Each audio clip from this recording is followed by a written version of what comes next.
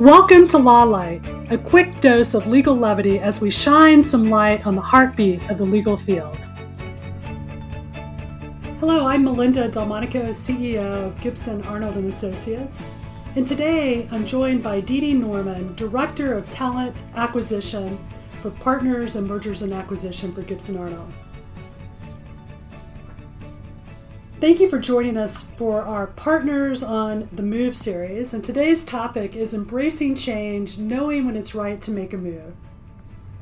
So Dee Dee, thank you for being here. I'm so grateful to have you. Thank you for having me. I'm excited about this subject. And so when we're thinking about embracing change and knowing when it's right to make a move, what comes to mind for you for partners? Well, I think partners decide to move for a variety of different reasons, whether it's they simply want more compensation, they want more support, or they need a larger platform for their clients, or maybe somebody in their firm just retired and it is creating a disruption. There's a lot of different reasons that partners want to move, and one of the questions is how do you know when to move? When is the right time to make a move? Yeah, and I would also add to your list, and in the years of doing placement, that I've seen big conflict issues arise. Sure. You know, they want to take on a matter and there's a conflict issue and it's shifting the dynamics of their client base. It's an opportunity for growth, and they're contracted a bit. And I would say also management changes, right? When there's a whole new cultural shift, you have a brand new managing partner, and today's world, we're seeing lots of mergers and acquisitions, yes, which is brilliant for the legal industry, and that everything is completely shifted from 10 years ago. Yes, absolutely. Things are in flow, and I think that today it is not about joining a law firm and staying with them for 30 years until retirement. It doesn't work like that anymore. I think that although it can feel safer sometimes to stay with a specific firm, I think that partners now understand the fluidity of law firms and changes, and it's acceptable to make a move when it's going to benefit you. And when you're looking 5 years out and you see that, wow, if I had this or this or this, I might be years beyond where I'm going to be if I stay at this firm. And there's nothing wrong with that. It's actually something that it's part of the culture of partnerships and law firms these days. Yeah, and I also think that sometimes change can be really healthy. I've met lawyers and partners that have been at firms for 30 years, 25 years, 30 years, and they're just ready for a change. You know, it's funny because I talk to partners, and most of the people I talk to are generally happy where they are. And when I bring up the question of what would you want ideally that would be more or better or different than what you have now, immediately I get the laundry list. And there are many things that they would want ideally that are more, better, or different.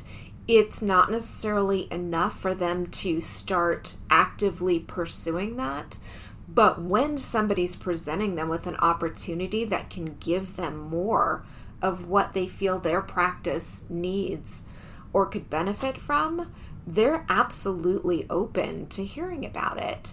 And I think that speaks volumes. I think that partners would benefit from at least annually taking stock, taking a look at where's my practice, where do I want to see it in 5 years, what would I need that I don't have right now, and is it worth my time to start looking around?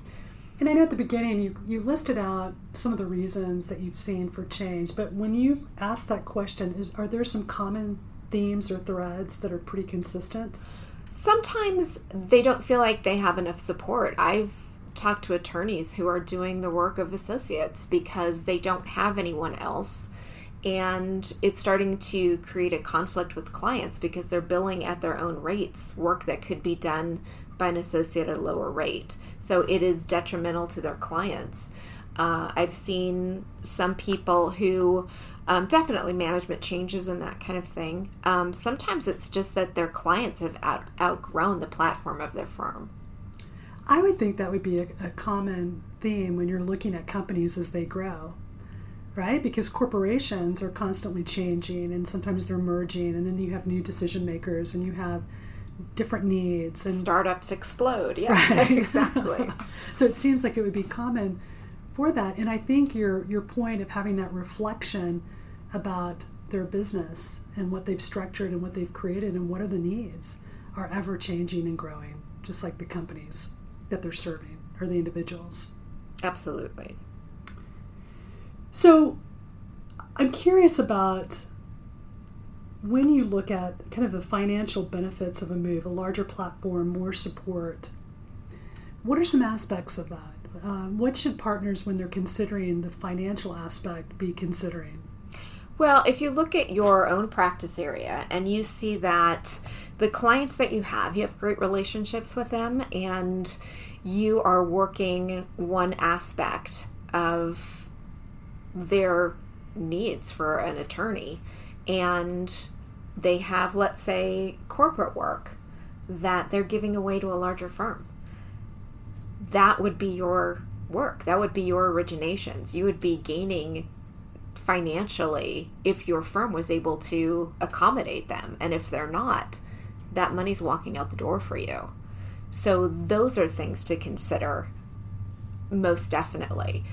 A lot of partners don't realize that their clients may have international needs that they don't even know about because they don't ask them about it because they can't serve them. And some firms capitalize on that. So their clients may be giving away work that they're not even aware of.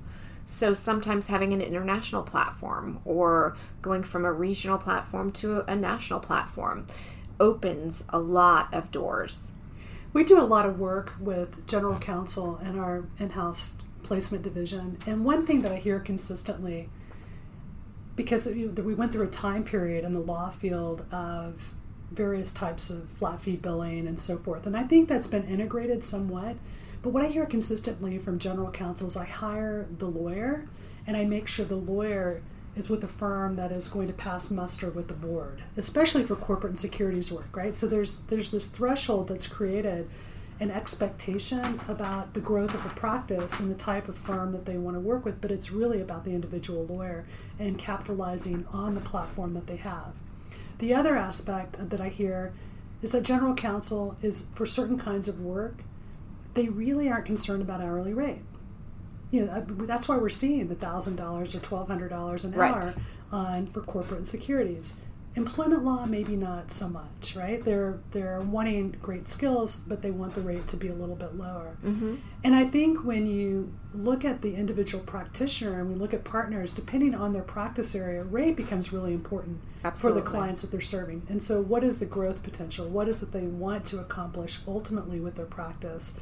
And like you said, 5 years down the road, where should they be? What's going on today and what's happening in 5 years? Right.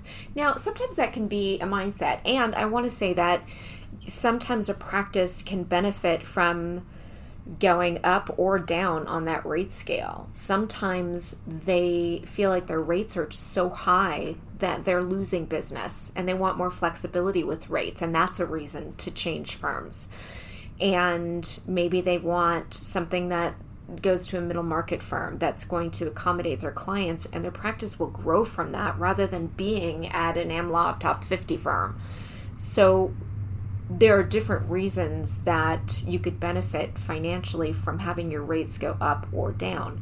Sometimes I think there's an expectation of what you can get or what you feel comfortable with as far as rates go. And you have an expectation that, yes, my work is valuable and I will attract clients that pay a premium. And that's what I do. And that's going to affect your practice. That's going to affect the clients that you end up attracting. But also, there's a reality. You have to be aware of the market. You have to be aware of, for example, intellectual property. There are so many companies that want flat fees now, and so they may need a firm that has more flexibility in doing some flat fees instead of the hourly rate, because the market is changing. Yeah, it is absolutely changing, and especially after this time period, we'll see how many more changes we have, right? Right. So one thought I have, and just listening to you about that, we get into some cultural aspects too, because I think we could touch on, what we see firms paying percentage to originations, but more importantly, what I've seen from a cultural aspect is a shift from the eat what you kill mentality 20 years ago, which still exists, right? Sure. But also accommodating teamwork and the ability to share in originations and the ability to go out and get clients together. So it seems to me culture, when we talk about satisfaction and happiness in our work, what are your comments about that? Because those factors have shifted quite a bit. Absolutely. And firms vary in their philosophy about that. So there are firms that are extremely collegial, and I know that term is used very often, maybe even too often. Everyone wants to think they're collegial, and there are some firms where practices are absolutely siloed, and there's no way around it. That's the way that it is. Some firms support a culture of almost selfishness, or just wanting to make sure that nobody takes what I have and keeping it to myself and not sharing work. It depends on the firm. And what I've seen, there are some firms that are so committed to having an environment that has their employees work together, their partners or shareholders work together, that they actually redesign their offices for more communal space so that people feel like they're working as a team and they feel like they can trust the people that they work with, and they're going to be able to give away work and get work back. And it depends, I think, personality, your individual personality, definitely plays a part in deciding which kind of firm you would like to join. And which culture. Absolutely. Yeah. Because I think there's a mindset to a certain extent that the eat what you kill kind of mentality or culture maybe gives the shareholder more money. But in actuality, we've seen vastly different compensation as it ranges between firms. I've not seen a huge difference between the eat what you kill comparatively to the teamwork, in the sense that in general, I mean, I know this is a very generalized statement, but a lot of firms comp falls between about 30 and 45% right. of collections. Yes. Right? Yes. What are your thoughts on that? Have you seen that? I mean, I know there's some firms that have like 80%. It's rare, but we've seen that in larger firms as well. I mean, comp across the board can be a little bit different and tweaked and looked at differently, but the right. teamwork component doesn't seem to affect the percentage, is what I'm saying, compared to the what you kill. Yes, definitely. And firms will sometimes reward for originations, and sometimes they will give points to people who share work specifically, so they reward that. So they are set up with comp systems in very different ways and comp structures. I've even seen firms merge, two large firms merge, that one had traditionally a closed comp system and one had an open comp system where they're transparent and people generally know what everyone makes, versus more of a black box where it's more discretionary. They've merged and been able to form sort of a hybrid comp structure, and it has worked extremely well. So I think comp structures are even fluid. It's an interesting time for the legal industry as far as that's concerned. I think firms are, rightly so, examining what works best and implementing changes. I think so too. And I think that comp structures drive behaviors, and it should be a very high priority for a cultural issue, in my opinion, as it relates to a law firm, because comp and culture are very connected in law firms and behaviors. Absolutely. And I think as far as knowing when the right time to make a change for partners is to really take stock and do a thorough examination of who your clients are, what's best going to serve them. Take a look at what could be holding you back. Is it a fear of change? Is it not wanting to be uncomfortable? Because I think those things can be detrimental to your practice. And I do agree with you that there's so much growth in change. There's so much opportunity in change. And it's almost expected in today's legal culture that there'll be shifts and moves. And like I said, there's more fluidity to it these days. And I think examining where you want to be and not settling is huge. And I think enjoying the people that you work with is critical. Most definitely. Right? Most definitely. It makes a big difference on our satisfaction on a day-to-day basis. These are people you spend more time with generally than your family members. Yeah. So absolutely. Well, Dee, thank you. And thank you to our audience for joining us for our Partners on the Move series, Embracing Change and Knowing When It's Right to Make a Move. Thank you. We have found our way. It's a brand new day, and we'll be making history. Are you with me? Won't you stay?